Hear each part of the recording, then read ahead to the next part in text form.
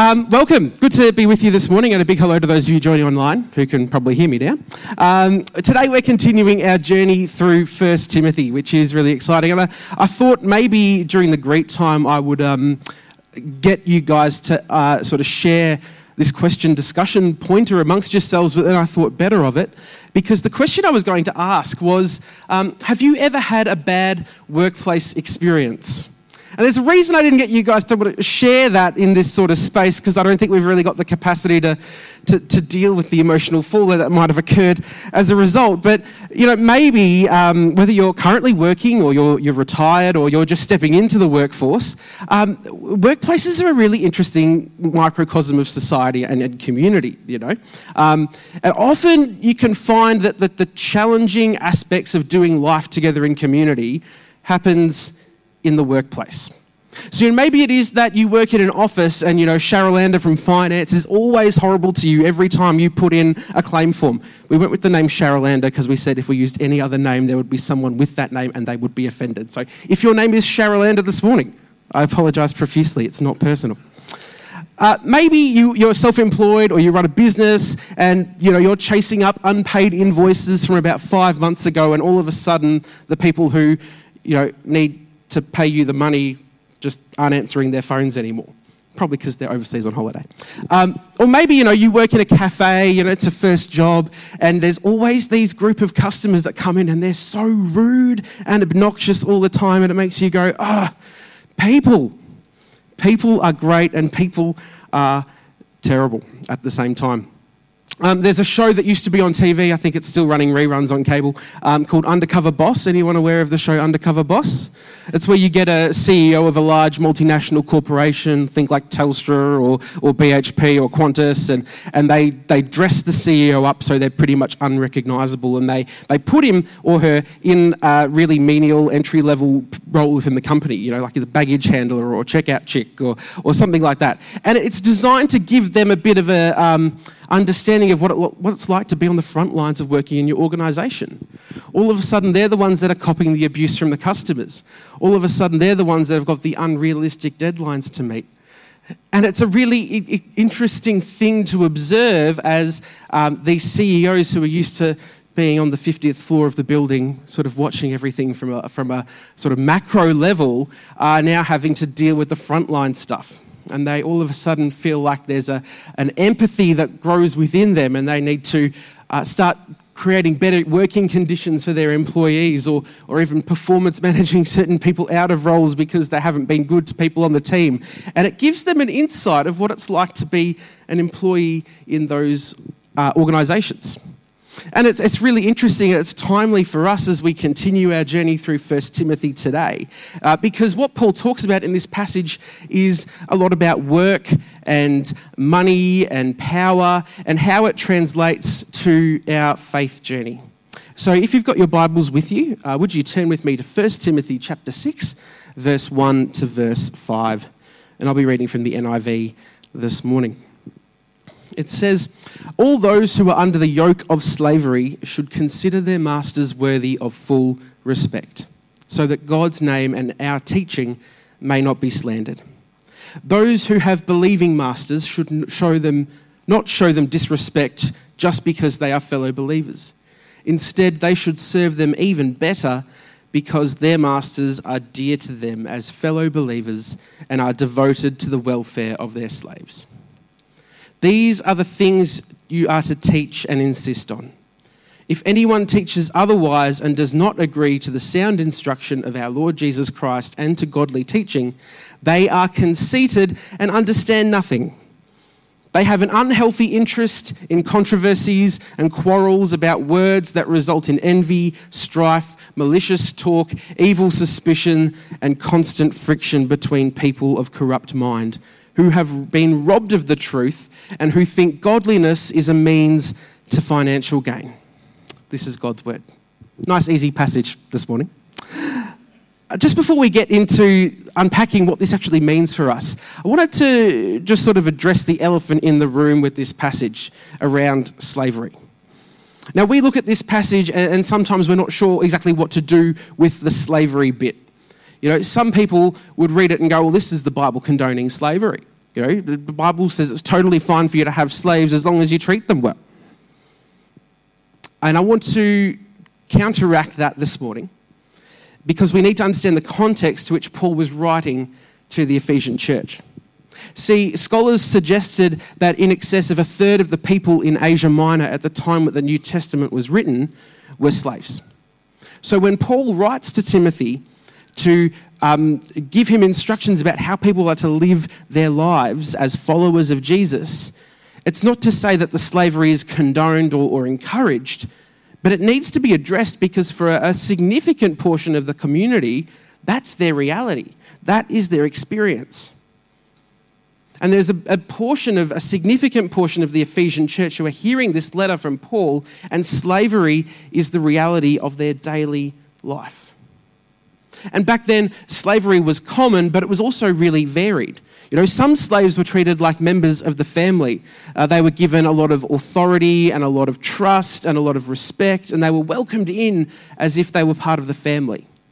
And other slaves were treated terribly, working terrible jobs with terrible conditions and almost treated in a subhuman way. So contextually, even though the passage refers to slavery without outrightly condemning it, when we look at the whole narrative of Scripture, we can see that the idea of slavery is incompatible with the message of the gospel. You know, we see the whole idea of Jesus coming to take people out of bondage, to take people out of being oppressed, to take people out of being treated as commodities and given value and worth and life and liberty and hope. So when we look at the gospel narrative, we can see slavery is absolutely not what the gospel condones, but it's the reality of the context in which the letter is being written to them. And most of us, I hope, don't contend with owning slaves or being indentured into slavery as part of our everyday existence. The context that we find ourselves involved with usually involves work. You know, people who are either employing other people or are employed by other people. And so today, whether you're currently working, you're in some form of employment, whether you're retired and work was something that you did and now you're enjoying a season of rest after a significant period of doing that, or you know maybe it is that you employ other people, or you as you go about your life as a daily thing, you interact with people who are working as a customer or as a sort of recipient of service. There's some stuff in this passage that Paul is saying that does apply to you and I today, as long as we put it in the right context, yeah. And so the first thing that Paul actually is talking about to Timothy and the broader Ephesian church here is around the respecting authority. In verse 1 and 2 it says this, it says, all who are under the yoke of slavery should consider their masters worthy of full respect, so that God's name and our teaching may not be slandered. Those who have believing masters should not show them disrespect just because they are fellow believers. Instead, they should serve them even better because their masters are dear to them as fellow believers and are devoted to the welfare of their slaves. And Paul begins his writing here reminding slaves to respect their masters, even if their masters are unbelievers. He emphasizes that this attitude of respecting authority is crucial for maintaining the reputation of the gospel. And the reputation of the gospel is actually undermined by people who say that they're Christians and followers of Jesus acting in a way that is disrespectful or rebellious. And I want to say this morning that respect doesn't mean not having boundaries.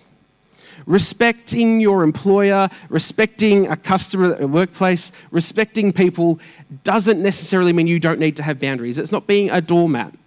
It's not saying you can just do whatever you want, I'm going to respect you because you've been placed in a position of authority over me. Some places of work are going to be places where abuse happens. That doesn't mean, as Christians, we should step back and let that happen. There is a time for stepping forward and calling out bad behaviour, and that is not disrespectful. Some places will overwork you. Some places will undercompensate you, and some places will treat you like a slave. Respecting your boss, respecting your supervisor doesn't mean you allow those boundaries to be violated. But what Paul is talking about here is that as a Christian, as a follower of Jesus, how you treat people matters. See, you can believe the right things. You can say the right things. You can be in here and worship your heart out and pray the right prayers and look the part. But when you leave this building and you go about your life in your workplace, in your community, the biggest calling card you leave behind isn't what you say, isn't what you do, isn't where you spend your time on a Sunday. It's your behaviour. Your behaviour is the biggest calling card you leave. And Paul says, because if we don't get this right, if we don't treat people with respect, if we don't engage with people with a level of trust and respect and love, God's name and our teaching may be open to slander. As a follower of Jesus today, how you treat people matters.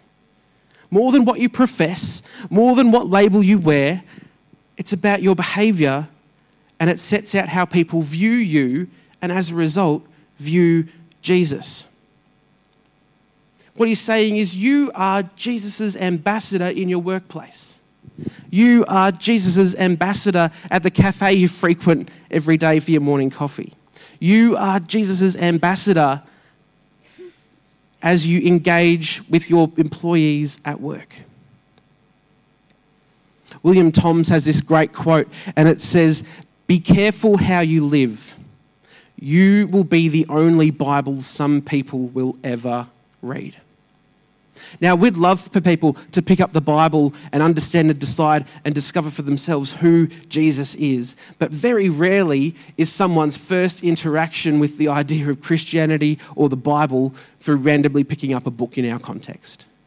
The context is they know someone who's a Christian. They interact with someone in their world who's a Christian. And we are often the first Bible or interaction with Christianity that someone will ever have. And so what Paul's saying here is that there needs to be a level of integrity here, an alignment between what you believe and how you act, what you think and what you say. Which means that we work hard, we're honest, we choose to treat people with dignity and respect even when it's really difficult. We choose to love and serve others even when it's really difficult. In short, we choose to live counterculturally in a world where everyone seeks to look after themselves. I have rights. I have the ability to do what I want to do. Instead, as believers of Jesus, we actually go, no, how I treat people matters.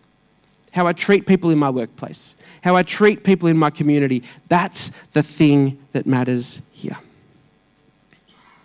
We live our lives with a posture of humility, service, and respect in all areas of our life.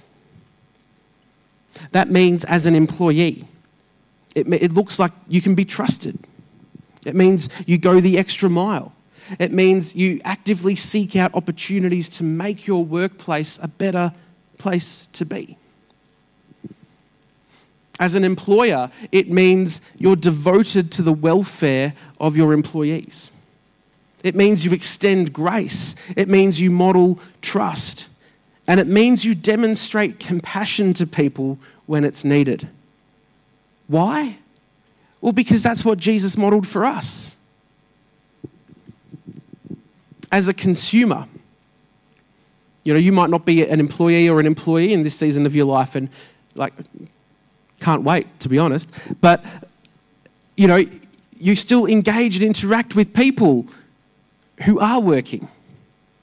What does that look like for you to practice generosity, to model servanthood, and to be gracious and humble? And why do we do that? Well, because that's what Jesus has modeled to us. There have been times in my life where I've got this right and it's been great, and I think I've left a really good impression of what it looks like to be a follower of Jesus as I go about my life. And there have been other times where I've got it really wrong, if I'm completely honest with you.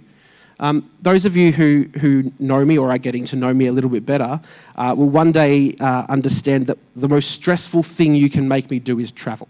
Like, I love it. Flying on a plane is my favourite thing in the world, but it comes with a certain level of stress and anxiety that produces within me, and since trying to do that with two small children, it's gotten a little bit worse. But about, I'm going to say about 10 years ago now, I was at a conference for Christian youth and young adult pastors, and of course it's held on the Gold Coast, because why wouldn't you hold it on the Gold Coast, right? Anyway, we were up there for a conference, and it was also the weekend of this Indy Supercar 500s. It was Friday afternoon. We needed to get back to Melbourne to run the youth program that night, and the connections were a little tight. But thankfully, because I'm a super stress head when it comes to travel, I'd planned everything out. I was like, we were already 3 hours before the plane even landed. It was great. What I didn't account for, though, that it was the weekend of the Indy Supercar 500s, and Gold Coast Airport was full of youth pastors and rev heads. Great combination. And so we toddle along to the Hertz rental car counter to give back the keys and say thank you very much, except we couldn't get into the car park because there was a massive traffic jam. I'm like, oh, I haven't planned for this. And the stress started rising a bit, and keep looking at the clock, and you're like, oh, crumbs, I wanted to actually, enjoy this process, and now it's getting tight. And we finally, 6 or 7 other cars in front of us finally got into the car park. And then I was looking at the clock going, we were meant to check in 20 minutes ago. This isn't good enough. And the lady at the counter was obviously not having a great day either. And I'm like, I'm here to return this car. It's like, well, where did you leave it? I'm like, I parked it where I could. Oh, you can't leave it there. And I'm like, well, I've got a plane to catch, lady, so I'm out of here. And anyway, got to the airport, sat in the plane. My colleague was sitting next to me, a lady who has been a really significant mentor in my life. And I sort of had that moment where I looked over at her and I went, I stuffed up there, didn't I? And she turned back to me and she goes, yep, you did. But it happens. It catches us sometimes. Our ability to model grace, to practice generosity, to be gracious and humble to people. Sometimes that's really hard to do it. Sometimes the stuff going on in our own life makes it hard for us to do what Paul is actually asking us to do. But the message here is how we treat people matters. As we follow Jesus, as we interact in our workplaces or in our community, the influence and the impact we have and the ambassadorship we carry for Jesus is an encouragement to us to treat people well. Because when we don't do that, we actually bring disrepute on ourselves and the gospel. The next thing that Paul sort of talks about in this letter is being content in all circumstances. It says, if anyone teaches otherwise and does not agree to the sound instruction of our Lord Jesus Christ and to godly teaching, they are conceited and understand nothing. They have an unhealthy interest in controversies and quarrels about words that result in envy, strife, malicious talk, and evil suspicions.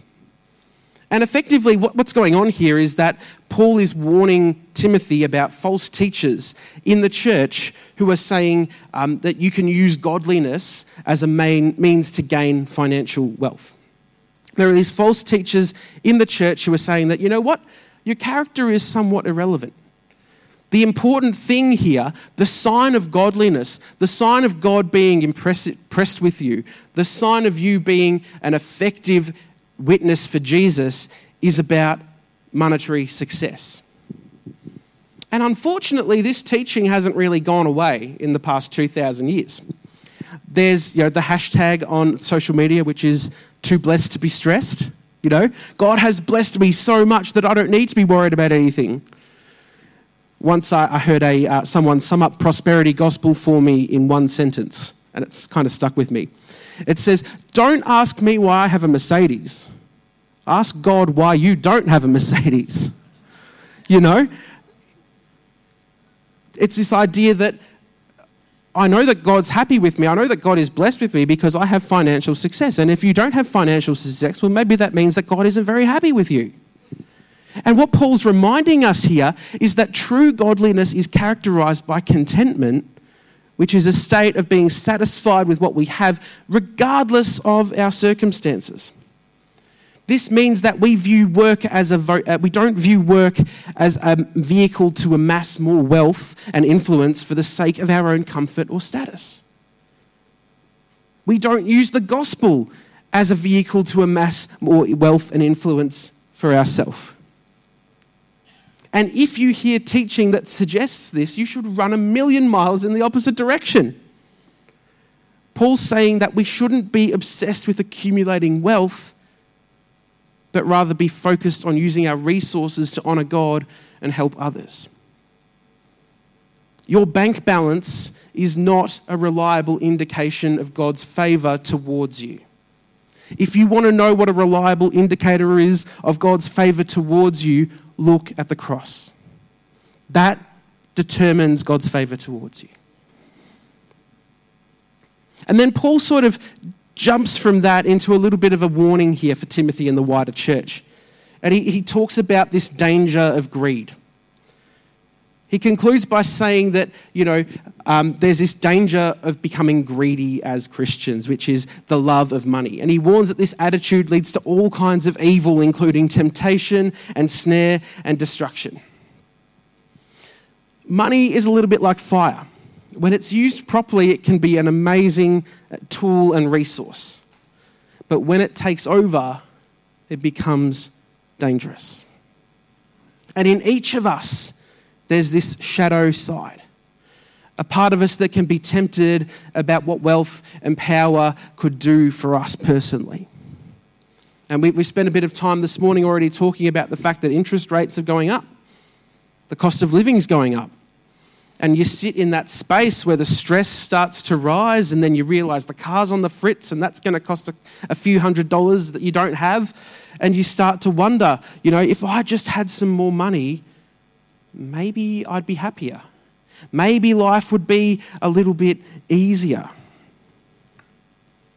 And if we don't keep that checked within us, we can find that our character and our integrity, that Paul said is actually super important, gets mortgaged for temporary financial gain. And that's the danger of seeing financial resource as the measure of God's blessing and favor in your life. It's not going to make you happy. Money isn't going to take away your problems. Your security and your significance as a follower of Jesus isn't tied up to the Commonwealth Bank or ANZ or NAB or anyone else. As Christians, we live our lives with the mantra of my trust is in Jesus. Our lives should reflect that. So what do we do with that? I think sometimes for me, the struggle with some of Paul's letters is that it feels like a bit of a dressing down all the time. There's a bit of a, just do better, people. And there's part of it that's really valid, right?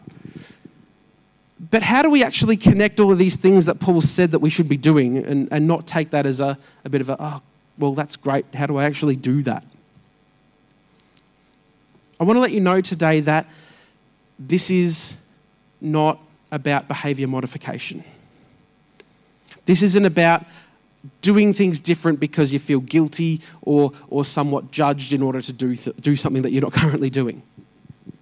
See, central to Paul's messages all throughout the New Testament, throughout to all of the early churches, is this assumption that the people of God are carrying the Spirit of Jesus with them. That they are filled with the Holy Spirit.